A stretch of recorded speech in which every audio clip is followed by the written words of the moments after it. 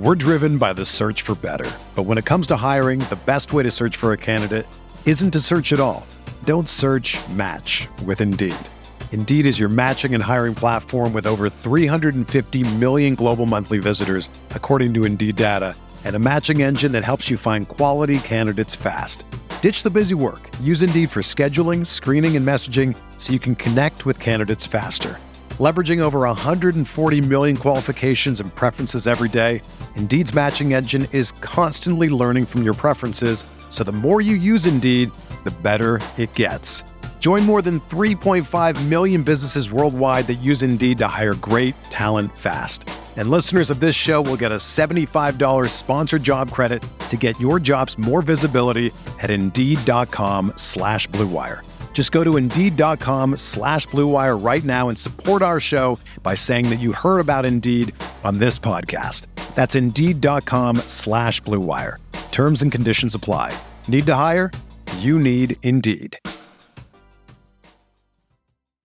We are back on the Yin Snowball podcast. I am John Ledyard. With me is Brad Spielberger, fresh off of his time at the NFL Combine in Indianapolis. Brad, you have caught up on sleep a little bit, right? How many hours did you get last night? Yeah, I slept from probably 10:30 to 10:30 last night. So I'm feeling better. But that's after staying up until 4 in the morning the night before. So it's a good balance. It's a good balance. Yeah. Those Indy nights are tough. I saw Arif Hassan was like, yeah, I was up till 4:30 to 7:30. I slept 3 nights in a row, and then this past night he got like 6.5 hours or something. But it's crazy because it's like the funny thing. I mean, I don't know, to each their own, but like I'm not even like getting after drinking wise. You're just like schmoozing and talking and like hanging out with people, and I'm not gonna say them, but there's like 4 bars that everyone goes to the entire time, and right.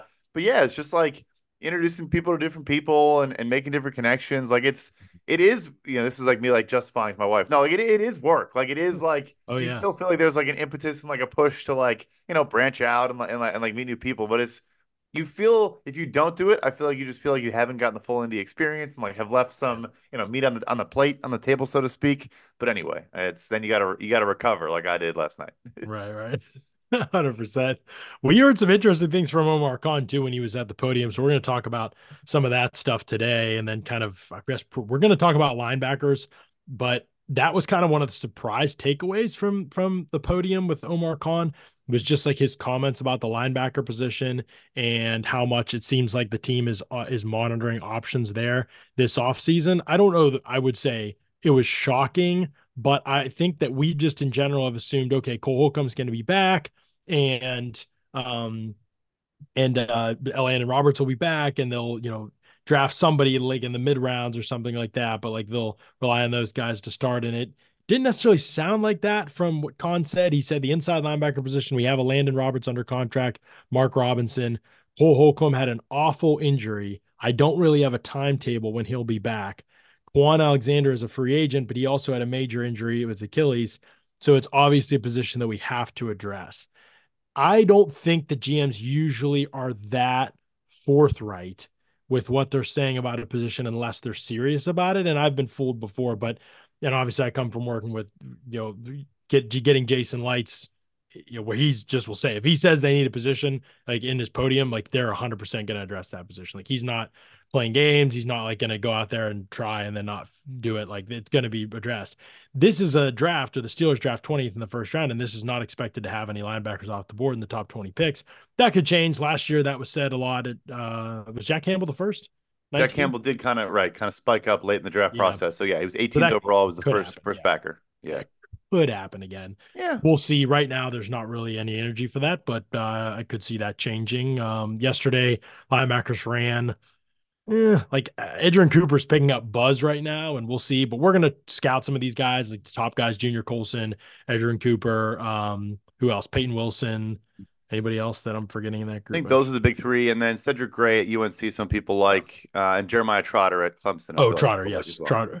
Trotter is actually one that I think the Steelers could very well be interested in. But we're going to talk about 3, 4, 5 of those guys maybe next week when we do linebackers. Take a look at them over the weekend because I just have not gone to their film yet. I was maybe a little bit poor planning by me, although I'm glad we haven't done our linebacker preview offseason outlook yet, because now we'll have a lot more to focus on. Because I would bet, based on Khan's comments, that one of the Steelers' first 2 picks is going to be a linebacker, just based on how he's talked about it. Plus, given free agency at the position, it's possible they go that route. He didn't seem to mention that, I think, as much. He mentioned, I think, that linebacker was a solid position group in this upcoming draft, which is pretty interesting, I think. I don't know how many people would agree with that, but that seems to be one of the focuses right now for the Steelers offseason. Yeah, no, that is interesting. I agree with you. I think, obviously every GM is different, but I think when they tip just like a position, they're not going to say, yeah, we're going to use an early pick on it or we're going to spend on it, but just, yeah, we feel that is a position we need to get better or replace certain players. Obviously, the Cole Holcomb injury, it sounds like is pretty serious. So I think it's definitely not a throwaway line by any means. And it is good in free agency if they do want to go that route, maybe go both, because it does seem like consensus wise, there isn't a lot of love for the linebackers. So I could see them also addressing it in March. But yeah, at a larger level, like I don't think, I don't think we actually were joking this week in Indy that the best thing a GM could do now is just tell the total truth because everyone just like thinks everything's smoke and mirrors and misdirection. There's a billion different rumors from these fake aggregate accounts that make things up and stuff. Like just being like, yeah, this is exactly what I'm going to do would get like lost in the shuffle anyway. Like it wouldn't even it wouldn't even get traction anymore in our insane NFL media landscape. We're driven by the search for better. But when it comes to hiring, the best way to search for a candidate isn't to search at all. Don't search, match with Indeed. Indeed is your matching and hiring platform with over 350 million global monthly visitors, according to Indeed data, and a matching engine that helps you find quality candidates fast.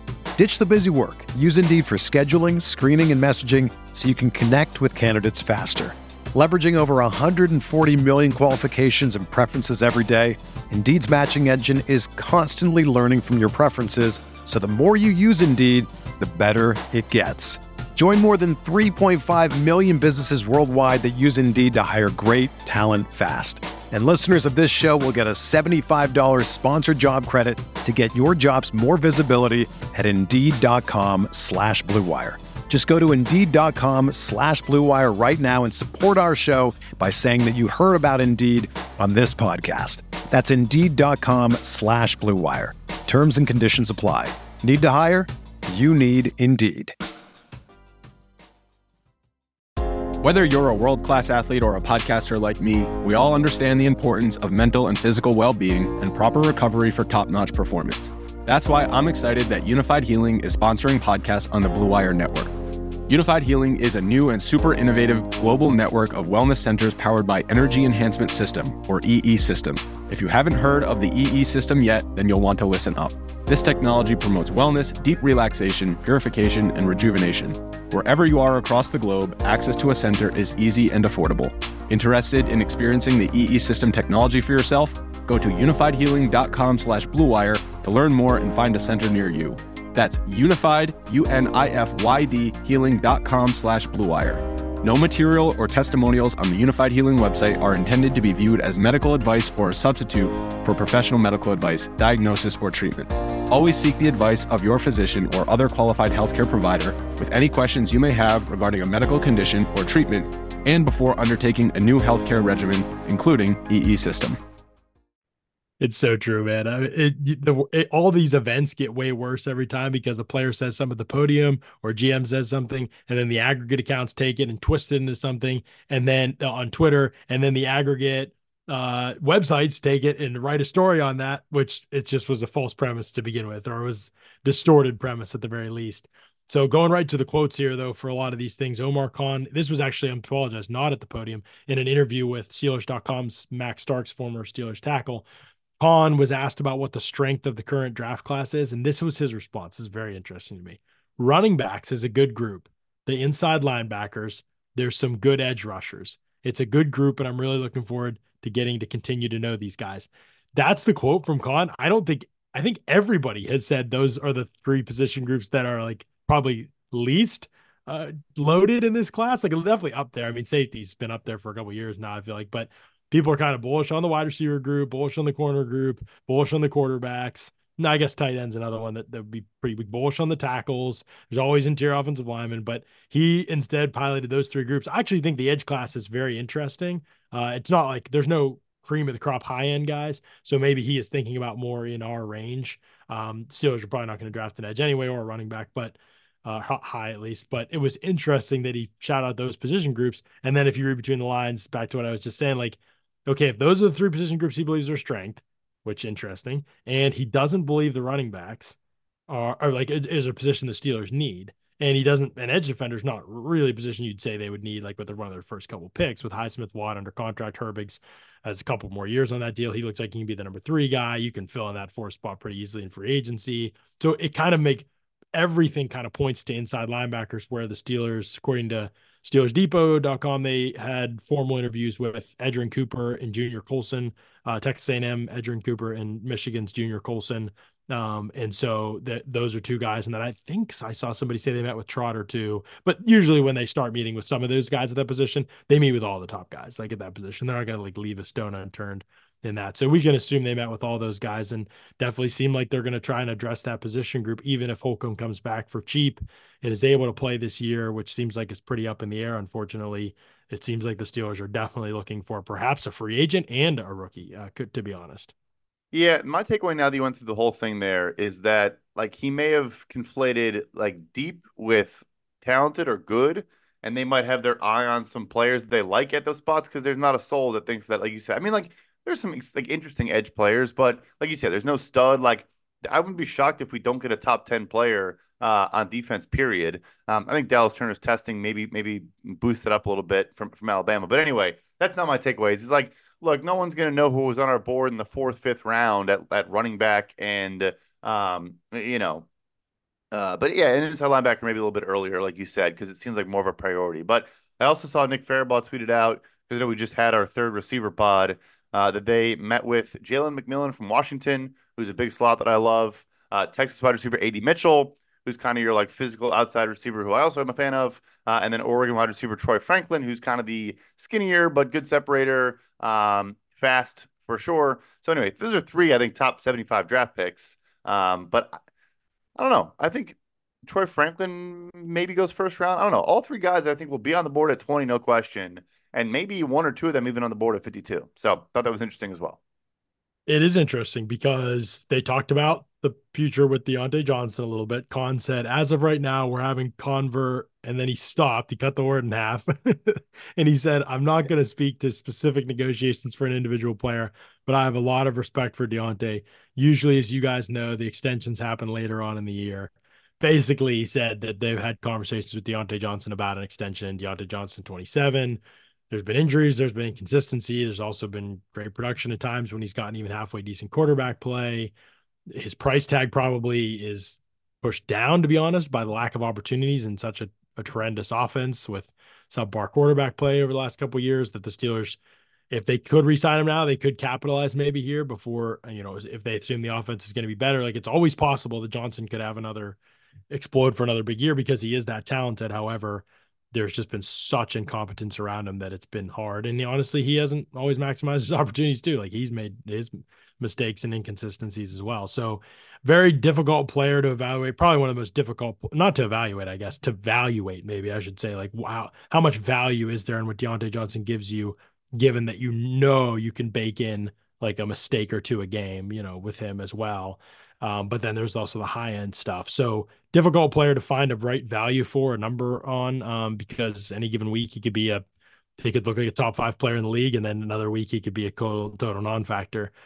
So I think the Steelers have their work cut out for him there, especially with getting Deontay to continue to agree to come back to what's been such a horrendous offensive experience for him, where he could go somewhere like Kansas City, or I don't know, you fill in the blank, but could be a lot of other better spots for him. But that's interesting part of it. And then as well as what you're saying, if they can't or don't feel like they're making progress there, I would not be surprised if one of this team's top 3 picks is on a wide receiver again, because that seems to be a position they obviously value. They never want to be short at. And the guys that they're talking to, I mean, no doubt that even if they do feel like they can bring back Johnson, perhaps they want a 3rd guy there. And perhaps that is an indication Arthur Smith is going to change some of his ways from what it looked like in Atlanta when he didn't even have a competent number 2 receiver, let alone a number 3. Yeah, no, the Deontay thing I think plays into Pittsburgh's favor with the timing. I honestly think they kind of maybe they read the market well and did a good job of, they knew they couldn't find common ground on a 4 or 5 year deal, went short term, and we're just continuing to see the mid market guys get pinched. Like wouldn't be surprised if Michael Pittman, I think he's going to get tagged first, but if Indy drives an extremely hard bargain there, and Mike Evans maybe gets a good deal because he's Mike Evans, but like conversations I had this week about like Gabe Davis, Marquise Brown, Darnell Mooney, like it's not bullish on any of the. And again, Deontay is better than all three of those players, but and the big thing is they see the rise for the top guys, and Justin Jefferson and CeeDee Lamb are, I mean, Jefferson's probably going to get like, I don't know, 32 and a half, 33 million a year. I think CD probably slides in at 30 plus. Um, Wow. yeah, if I had to guess right now. Yeah. And so, the reaction is if you're not quite in that echelon, like we talk about this a lot with like, contract stuff. It's not gradual. It's not like, okay, if you're 80% of Justin Jefferson, he's getting 30, then you're getting whatever 80% of 30 is, which I could do if I wasn't fog brained. It's not how it works. It's like, okay, we're gonna go Justin Jefferson and then we're gonna go cheap, or we're gonna go rookie because there's so many good rookies every year, it seems like. So like I would think that the negotiation plays in his favor. If Deontay wanted to say, well, I'll just hit the market, yeah, you'll be 29 years old. It'll be 2 off seasons in a row where like no free agent receiver does very well unless they're a Mike Evans, who I think will do fairly well, but otherwise I don't think anyone does well. I think it plays into Pittsburgh's favor. And maybe they can do both. Like, another short-term deal, but still prepare yourself for the eventual departure, and bring in a wide receiver three. Yeah, we might have to revisit the wide receiver conversation in a future episode just to make sure we have all our bases covered. But it does seem like it is going to be more of a priority to make sure that group is a little more stacked. And who could blame them after the way that this past season went with absolutely just nothing from the wide receiver three position for most of the year. That brings us back to the roster, the current roster, just for a second. We talked about Patrick Peterson a little bit, and we've kind of stayed up to date on some of these moves as the Steelers have made them and gotten out from under contract money. Most recently, Mason Cole, we touched on, and just I think we briefly mentioned Patrick Peterson. So apologies if we're going back over some information, but what do you make of the fact Patrick Peterson still here, Allen Robinson, right, still on the roster? Is there another? Oh, and we talked a little bit about Ogunjobi on the D tackles one, but so let's just assume Ogunjobi, there's a little more left in the tank there. Perhaps they actually do want to keep him around. That one makes sense. Allen Robinson and Patrick Peterson feel like there's like no way they'll be on this roster / no way they'll play at the rate that they're currently at right now, and without taking a significant pay cut. Do you still see it that way? Yeah, particularly Robinson. It's like it's a similar situation to a bunch of. We just saw Kevin Byard get cut by the Eagles. Like they just traded for the player, didn't adjust the later year.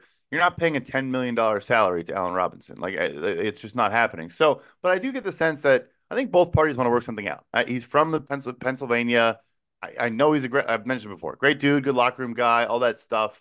Probably brings a stability to dealing with Deontay and and George that is nice. Yeah, so I'm guessing that's more usually the longer ones when they take a while. They're negotiating through a new deal. They're a pay cut effectively. And I guess maybe the same would apply to Pat Pete. Same thing. Hey, maybe you don't have a full-time role anymore, but you're a veteran leader that we think is an important piece of the locker room, whatever. But also, I'm not paying him 6.85 mil either. So, yeah, I would say there's a close to 0% chance either guy is back on the current money. But I think it's probably a decent chance they're both back on a revised deal with a heavy pay cut.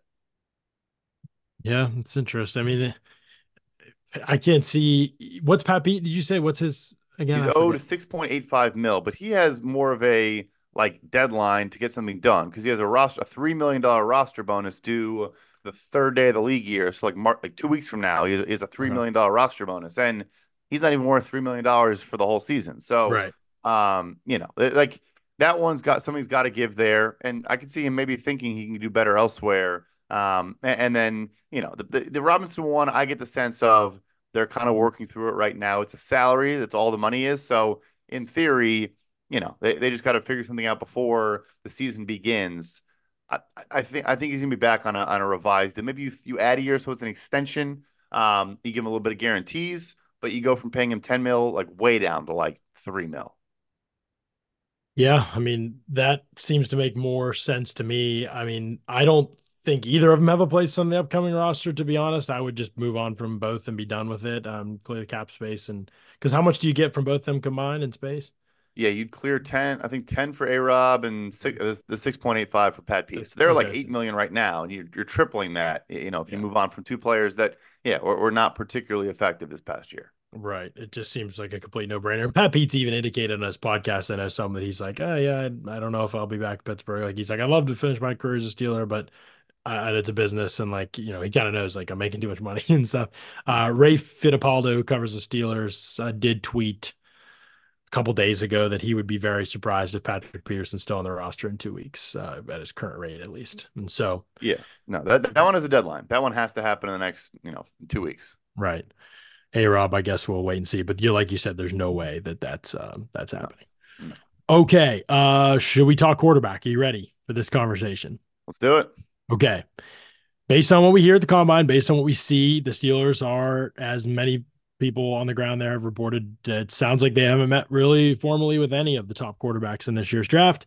Not a huge surprise there. I think you and I have kind of surmised and chatted about this, and we'll probably go into more detail later on in the process, but there's a pretty good chance 4 quarterbacks come off the board very early in this draft. Like early enough that the Steelers couldn't even probably jump up for one in this class. And if that's the case, like, I don't know. And I said this to you the other day when we talked quarterbacks on here, we did a whole quarterback pod on here a couple weeks ago, that I didn't think the Steelers would have any interest in a Bo Nix or a Michael Penix. So if McCarthy's off the board and Drake May's off the board and Daniels for sure off the board, and obviously Caleb Williams, I don't know that anybody they take high in the draft. Like, would they take one later? Maybe. Like, they'll probably do their due diligence, I think, on those guys. They'll leave the door open, but it doesn't look like the draft is going to be like that's going to be a priority for them in this year's draft, which I'm not necessarily upset about. Like, I would, if they were higher, I would be upset about it, but they're not, and that's part of the problem with being in purgatory the way the Steelers are. But I digress. It doesn't seem like there is much activity on these free agent quarterbacks right now. A couple reports, I can't remember who it was reporting Justin Fields' market has been slimmer than expected. I don't know if it was with you or with Ollie, but I know it was with Ollie on the NFC North pod we did the other day, where on Audibles and Analytics, where I said I think there'll be 2 or 3 teams. I think Atlanta possible, Pittsburgh possible, and maybe one other team could be in the mix. The Broncos, the Raiders, like maybe, but even that I didn't feel like had a high likelihood of being the case. So it's not that there aren't teams that need quarterbacks. It's just like A, belief in Justin Fields, B, the timeline right now for a lot of these teams, like teams like the Raiders and the Patriots, like what's the point? We're not good. Like we're worse than the Bears right now. Like, so like, how are we going to like maximize him before his contract's up, with only having 1 year and then the 5th-year option. So that's part of the trickiness of the fit, I think, is that knowing you'll have to pay him the 5th-year option when you might want to go another route if you trade for him. Also, the Bears probably want a late first or a second, for him or something like that. Can they get that for him? So it feels like the quarterback options that we once thought were there are drying up. Now, the Steelers could still be in on Fields, but maybe the asking price will be a little bit less than we originally anticipated if they go that route. No, I think this is playing into their hands. So we definitely talked about it too, because obviously there's been all the Fields and Steelers buzz. I never believed the reports that they were going to be able to get a late first. Even I was saying like a second, I think was possible, but I wouldn't be shocked if they can't even get a true 2024 second round pick. Like maybe the premier pick in the trade is a 2025 conditional 3 that could be a 2 if he plays 70% of snaps or whatever. And yeah, because I just kept doing process of elimination. Like you mentioned Raiders, Luke Getsy's not trading for Justin Fields. I'll tell you that right now. So like you just keep going down the list, and I think it is essentially Pittsburgh and Atlanta, but I think Atlanta is going to sign Kirk Cousins, and we can get into that a little bit. But I don't know about where he's going. I can tell you, like the sense I got in Indy was that he's not going to be a Viking. So that takes a spot away for. I mean, I guess it opens a spot in Minnesota. But anyway, Seattle's the one where I'm starting to have a little like conspiracy theory on just like, is there the kind of a sleeper trade? I guess they would have like the 48th pick, but even maybe not have to do that. I really do think it might be a third this year that is the best pick. Trade for him, bring him in, have him be the backup to Geno Smith because Drew Lock is a free agent. He's exciting. He's got upside, and just continue to do your like QB rehab thing in Seattle. So that just the messaging around Geno Smith has been bizarre. But anyway, yeah, I think if Pittsburgh wants to do it, like I think that it's playing to their favor that they could probably hold on to 52 and still get Justin Fields if I had to guess as of today. So the only thing I'll throw into, there's gonna be 4. I think 4 quarterbacks go top 6, so they're not getting any of those guys. Omar Khan, Tulane grad, Michael Pratt. Heard some good things about him this week. I'm obviously a big Michael Pratt guy. maybe he's there in the third, and you take him in the Mason Rudolph range. Um, but yeah, I heard a lot of good things about him all week. Interviewed well on the good on the whiteboard, and teams are a fan of his. So I think he'll be in that like classic, mid to late third range. And it feels like the Steelers, just looking at what they've said, is we'd like to bring Mason Rudolph back. Kenny Pickett, we have a lot of belief in. Omar Khan was all over that, doing his whole song and dance. We believe in Kenny Pickett. Don't worry. Like, well, you didn't even start him over Mason Rudolph last year after his best game of his career. So I don't know what to say. But it was definitely some, we've got to control the narrative, control what's going on in our own house. We've got to keep Kenny Pickett believing here. We got to keep him happy here. We don't even have a better option right now. Mason's not even under contract, so we can't even play that card. Like, we literally just have Kenny right now. Like, that's all I have. And so they have to like say these things in some ways. Like, so I don't read too much into it, that particular part of it, which is why I led with these other factors that make me think they're not going down the quarterback route. I definitely think they're going to sign somebody, even if they bring back Mason. I think, honestly, I mean, technically they have to, but I think they'll sign somebody for real. Mike Garofalo, and I may be total. I know this part is right, but he said Mason Rudolph's camp believes that all have other suitors. There may have been more to that report that I didn't get to see, but I don't know about that. I'm not sure. Like, who is gonna give him a better shot than beating out the guy he already kind of beat out? Like, for to play to start. I don't. Is there another team out there that will maybe possibly with like the Raiders or Patriots or one of these situations? But it doesn't seem that likely to me that they're gonna want to believe in Mason or anything like that. I don't know. That was another takeaway for me this week was we know last year was the year of the backup quarterback, like I don't know, 40 something quarterback started games, but all of the people that represent all of the backup quarterbacks are all bullish on their market, and that's just not how the musical chairs works. So yeah, like, well, can someone else maybe be interested to bring him as a backup? Yeah. Would it be a price that is like astronomically higher than what Pittsburgh offers? I doubt it. He in today's NFL, nothing's always like, he had some made some plays, but he's a statue. Like, it's just like he doesn't even offer the potential exciting upside of, hey, this guy's been stuck behind other quarterbacks, and we bring him in, like maybe he could show us something he's never shown. Like, it's just we know who Mason Rudolph is at this point. Right. There's not an upside here for Mason Rudolph.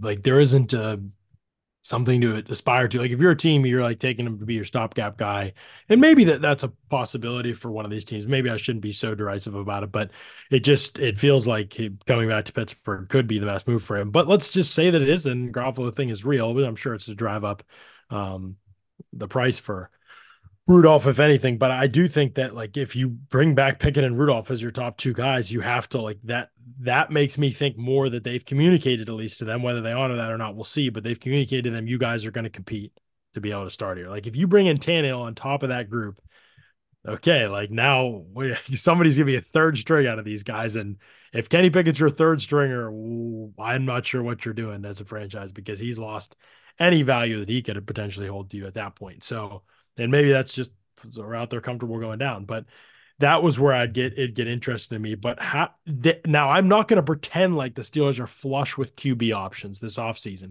Where they draft, and the mistakes have come before this, I believe, but they've put them in this situation where now moving forward this offseason, it's hard to find like a great path for them. Where they draft doesn't seem to be an option. Although I like Kirk Cousins, I don't know how realistic that is. It sounds like Minnesota's pretty serious about bringing him back, and it sounds like he's pretty serious about perhaps returning there. I mean, he's always driving a hard bargain with his contracts too. So I don't know if I necessarily want to go down that road if I'm Pittsburgh right now, given their window. A younger guy like Justin Fields, if you get him for a third, I would do that. Like, I would probably take that chance, to be honest with you. It's just the most upside option of the offseason. Yep. No interest in Russell Wilson. He doesn't do anything for me. A guy that does not play within structure or within the scheme with Arthur Smith, a very schemed quarter. Like, that sounds like a terrible marriage in my opinion. So I'd be out on that. So what are the better options, Brad? Like, I don't know. I mean, then we get into the Tannehill types, and what's the ceiling with that? So they're in a hard place for sure. But my gosh, it would be so disappointing to come back to a room that's Mason Rudolph, Kenny Pickett, and some Joe Schmo that we've never, like, that just feels like they're accepting a fate that none of us want to sit through that again for a year. I doubt it. I really do. And the Fields thing, I agree, is the most just like where because of all the context of where they're at is probably the best option available The interesting Mhm. dynamic there is, and why I think the trade compensation also needs to come down. Do they exercise a 25 million fully guaranteed fifth year option for 2025? Like, I don't know. Like when you make a trade like that, if you're giving up a second, like you do it. It happened for Darnold, it's happened for other guys, but with where they're sitting at, first of all, if you do that, then it's like, okay, like you better start him. Like you're not gonna do that and then be like, oh, he's in a battle with Kenny Pickett. Like, no, you just committed 25 fully guaranteed 25 million. So he's a starter. So if they decline it and say, well, you know what, we're gonna have him for a year, see if he can be a long-term option. We'll figure it out from there. Then the trade comp needs to be cheaper. I think for a third, a team would do that and just say, let him come into the building, see what he can prove to us. Probably play games or kind of be pushed to play some time and see what you have there. But yeah, otherwise you're taking a later round draft prospect. It's just Kirk. Kirk to me, it sounds like I think it's gonna be Atlanta or Denver, if not Minnesota. And you know, maybe there's wild cards there. I don't think Pittsburgh is the wild card. Yeah, I don't either. And then the options become pretty limited at that point. Like if you're looking for actual upgrades, and there's just not trade. I mean, we've had a lot of past off seasons that have spoiled us in terms of Rodgers getting moved and Stafford getting moved, and Brady wasn't moved but became a free agent, and so it was like, oh, big names, like guys that can actually change the fortunes of your franchise. Two of those guys won Super Bowls, and so like it was like, oh man, there's that kind of buzz around it. We just don't have that this off season, and that's not Pittsburgh's fault. Putting themselves in the position they've been in, you could say that's Pittsburgh's fault, but being there right now and trying to figure out how to move forward and not having good options, like at some ways you're at the mercy of what's available each offseason, and it just doesn't feel like there's much available.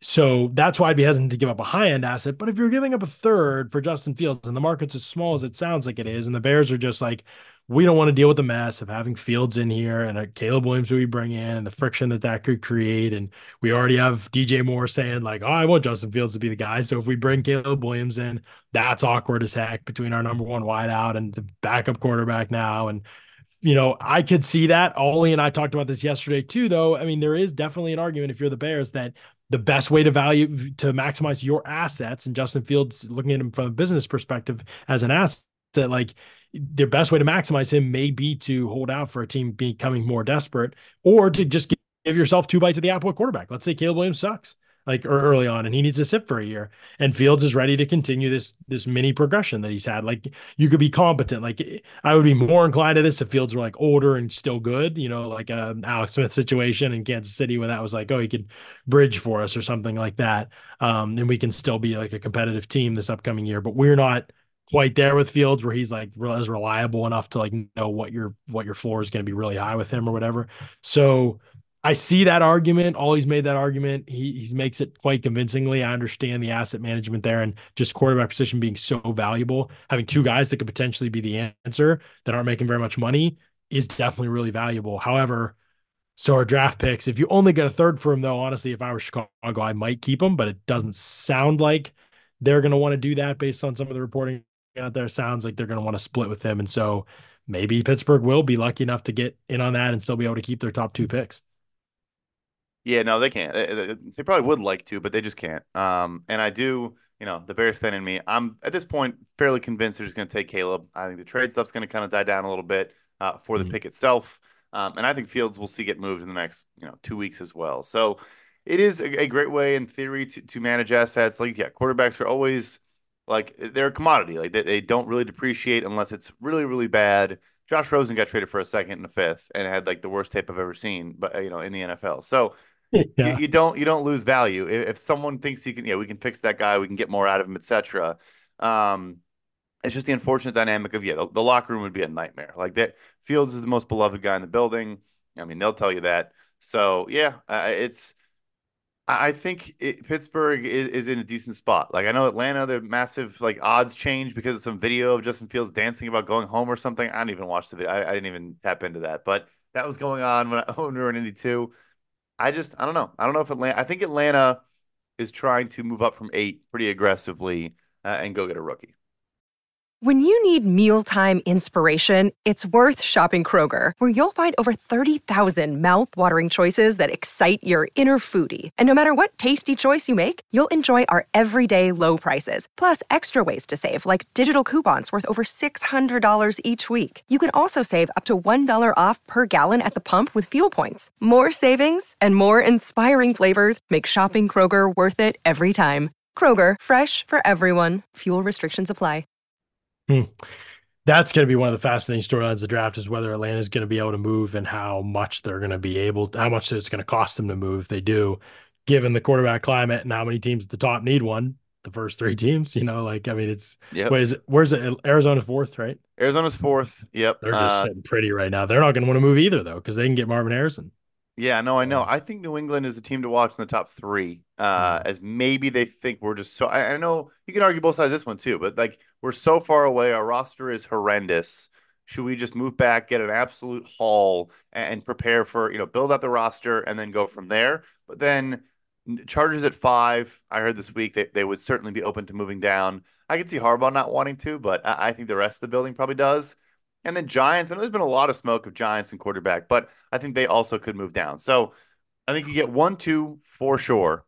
And then I think 3, 5, 6 could become, Atlanta, Minnesota at 11 if they move on from Kirk, and then Las Vegas at 13. Like those connections are what I'm looking for. Really hard if you're the Chargers and you got to shout for Harrison or Neighbors to pass on those guys, just given the fact that pairing them with Field or with Herbert long term would just be unbelievable. But I know we could talk more about the top of the draft in a show next week if we want, like now that when the dust settles from all the combine workouts and stuff that we're still in the midst of. But yeah, I thought the quarterback stuff, the dialogue on that was fascinating. Given where Omar Khan's communicating from, which I'm not necessarily like shocked by anything that he's saying there, it all makes sense. But just, it doesn't, the more that the we kind of read between the lines with how the offseason is progressing, it doesn't seem like there's going to be surprise QB options available. It doesn't seem like there's going to be some of these quarterbacks that are going to be drafted are going to be sliding down the board this year, like in some other years, perhaps. It just feels like the Steelers are kind of in some ways stuck with at least Kenny and maybe Mason as well. And that doesn't mean you can't make any moves, but the moves they can make other than Fields, he's the one move that could actually change the fortunes of the group. Because a Tannehill or somebody like that, I think they could be better. They could have a bounce back year. That's possible, but they don't raise the ceiling of this team to anything significant. And Fields may not either, but he gives you a chance, like at a guy that actually has literally, as we've watched him get better for 3 straight years. It's been marginal. I think he was a disaster as a rookie for the most part, but it's been marginal, but like it has happened. Like there has been some level of improvement. I don't think that his South play currently is sustainable to long-term success at the position, but I would be excited to see him in perhaps a more competent situation. Although he and Arthur Smith is also fascinating.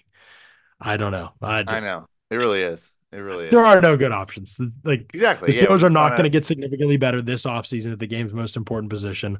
Almost certainly. Their best shots at that are Fields coming in and playing even better, and Kenny Pickett taking another leap that we didn't with new coaching. Those are their best 2 options. And so I would get both of those options if you can do it for a pick that doesn't, and just give yourself the best 2 bites at the apple you can this offseason. Get Mason Rudolph out of there, bring some true third stringer into that role, and let those 2 battle it out. And if you suck, great, you pick high. If one of them overachieves and you're better, awesome. Like more than likely you end up in between somewhere and they stay where they've been. But that is why so much of my offseason philosophy about the Steelers is how can they take the rest of the roster and make it awesome. The offensive line, this defense, specifically the secondary, if they want to draft a linebacker, how can they do those things? Because to me, that almost is where the offseason really was won or lost, because what happened to the quarterback is probably not going to significantly move the needle for the team this offseason. But what happens with the rest of the roster could determine next year a quarterback stepping into a great situation or isn't, because at some point, one of these guys has to come free and they've got to be able to be at the top of the list of teams making a move. Right. Where they, like you talked about earlier, the Stafford or whoever, that type of thing materializes, and Pittsburgh is a very attractive. The rest of the team's good organization. Coach a lot of people want to play for. Like a veteran pushing his way there, it would make some sense for sure. So, Yeah, I mean, like you said, it's not a lot of great options. That's kind of how quarterback works. If it was easy, then the whole league would be different. Um, Linebacker thing is, I think, just to circle back to, is very interesting. Like I think they could, even before the draft, add a mid-tier, lower mid-tier player. For me, I'm thinking of like more similar to Cole Holcomb then, as opposed to Landon Roberts is kind of a thumper, like a Josie Jewell in Denver, Blake Cashman in Houston, or Willie Gay in Kansas City, who kind of was the QB spy and coverage backer at times this year. Like those names to me stick out as guys that would be members of a rotation, kind of good lateral athletes that could play off of Landon Roberts. Yeah, I don't know. Omar, we'll see. It'll be interesting in hindsight. We should like make a note of this and then see how if he was just throwing nonsense out there, if he was just telling us what he was going to do. Yeah, I do wonder that at times. Like we like I said the last show, we don't have like a great enough feel for Omar to know like exactly how he communicates yet with the media.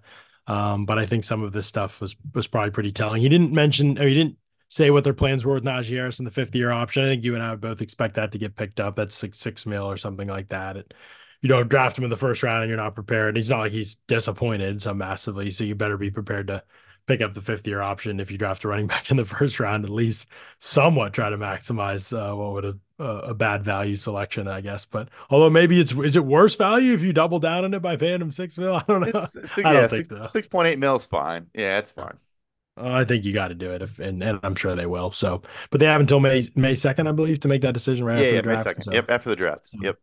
So I think they'll probably wait to do that. He wasn't giving anything away early, but yeah, those were some of the main takeaways with Khan. It continues to be. We'll continue to keep talking about quarterback as the things come up throughout the offseason, but just unfortunately, I expect to be a little bit underwhelmed, and that's not totally the Steelers' fault. Like I said, like it's just is the way that it is this offseason. And you hope that future years they can catch a break somewhere or find the ammunition to trade up in the draft. That is preparing themselves to be able to do that honestly could be a part of the storyline even this year if they have opportunity to move down in the draft or things like that. Could you get future picks? Can you do something to set yourself up well for the future? Could you move somebody on the roster? We're not there yet, but could we talk about that down the road to try and give yourself a chance at doing something here, because they need to be able to position themselves to not be stuck in the middle of this thing every single year. And by the middle of this thing, I mean the middle of the standings, the middle of the conference, the middle of the playoffs, like, the middle of all this. Like they're just the middle of the draft. Like it's just they're that team right now, and they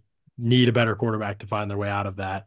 And they need to honestly to sell a lot of assets off if they want to get to the top of the draft. Like that's just where the outlook is right now. They are in a weird spot for sure. And it might just happen naturally and organically where just some of the players that are the cornerstones, mostly defense, just age out of like, it's like, okay, either they are bad to become good or they make some big move to become good at quarterback, or it's like they kind of twiddle their thumbs and then Cam retires and then TJ is not quite a game wrecker. He's just a very good player, but not, and then it's like, I don't know. Then you're kind of forced into a different situation. So yeah, it's a bit of a purgatory where they're at right now. But and they can get out of it. It's going to take some creativity and probably some aggressiveness at some point. Yeah, I mean it is unfortunate, but they are kind of stuck, and that's in this window of Hayward and Watt's career. It is unfortunate that they're in that spot, but hopefully a miracle happens and they find a way. They somehow get there. The Great White Buffalo and find a quarterback that can turn this team around to some degree would be nice. Maybe that guy's picking another year with Arthur Smith. We will see. It's certainly worth investigating that and keeping around to find that out. And we'll see. Bringing in Fields, I think, would still allow that to be like, you could say, oh, this is a competition between these two guys. And, people are going to say Fields has been better, but I don't think it's like totally crazy that could be considered a competition. No, yeah. He'd probably have the inside track, but you could definitely pitch it as that. It wouldn't be like the Kyle Trask, Baker Mayfield thing to me last offseason was like, all right, it's like, come on. Yeah, I mean, it certainly feels that way now, at least. Last thing I want to mention before we get out of here, the Broderick Jones dialogue continues to be so weird. Omar Khan saying we are going to move him to left tackle eventually, and it may not be this year. So they're going to give this guy another year at the position he's not going to play long term, not getting reps on the side he's going to be most comfortable on, that he's been most comfortable on, that he's already said he prefers to play. He's literally just straight up said it. Guy you trade up for in the first round to be able to be your franchise left tackle, and like you're not even going to because of Dan Moore? because of That's the thing. one of the worst tackles in the league. They can. I know we've That's what done I this don't get. before, Brad, but this just blows my mind. That's what I don't get is what is the value of a guy that you view as a left tackle, who views himself as a left tackle, of playing him with the right side? Like you could make an argument. I don't know. Like I don't get that. And then it's like, yeah, it's weird. It's weird. Maybe they're trying to make a move at right tackle, go out and sign someone, or draft someone they view as a right, and then kick him back over. It just, yeah, I just don't, because of who they have in the roster and everything. I don't see why you wouldn't just be like, yeah, you know what? That last year it made sense. He was a rookie, yada yada yada. This offseason, he's training at left tackle. He's becoming the left tackle. Dan Moore is going to train to be a right tackle, and we'll figure it out from there. Or Dan Moore becomes your swing guy and you draft a right tackle or something like that. And maybe we'll see. All this could be just Omar talking, and then they fully plan to move him to left tackle this year. And there's no way they're doing that again. And like Dan Moore gets moved to the bench and they draft a right tackle. Some people have, Amarius Mims has been a common Steeler draft pick. I think he's one of their top most often projected players that they draft in the first round to tackle. That's a possibility. It does change our list of needs, and we haven't done tackle yet either. So I'm excited for next week to probably get covered linebacker and tackle on this pod. But like it does get, I mean, we could see a scenario where the Steelers are just like, no, Dan Moore's our left side guy, Broderick Jones our right side guy. We'll sign some swing tackle. We're not even going to draft tackle at all. Like we're going to wait until next year to draft tackle, another tackle. That's a possibility, but it doesn't feel like as likely, I guess. Well, Dan Moore's also in a contract year, so you'd be thinking ahead to the future if you made this move, even if you didn't see whoever you drafted as a starter right away, which is probably how they like to do it, given how Broderick Jones started last year. They probably, and if Chooks doesn't have his blow up, maybe Broderick doesn't play at all last year, to be honest. And so we'll see how they treat it this offseason. Would not surprise me at all if they take a tackle early in the draft. That guy doesn't start. Broderick Jones is still on the right side. Yeah. Dan Moore is still on the left side. Dan Moore leaves. Broderick Jones just missed 2 valuable seasons. He could have been training at the side that he's going to now move to. You disrupt the rhythms and patterns in which, I mean, it's bad management and bad coaching if that happens.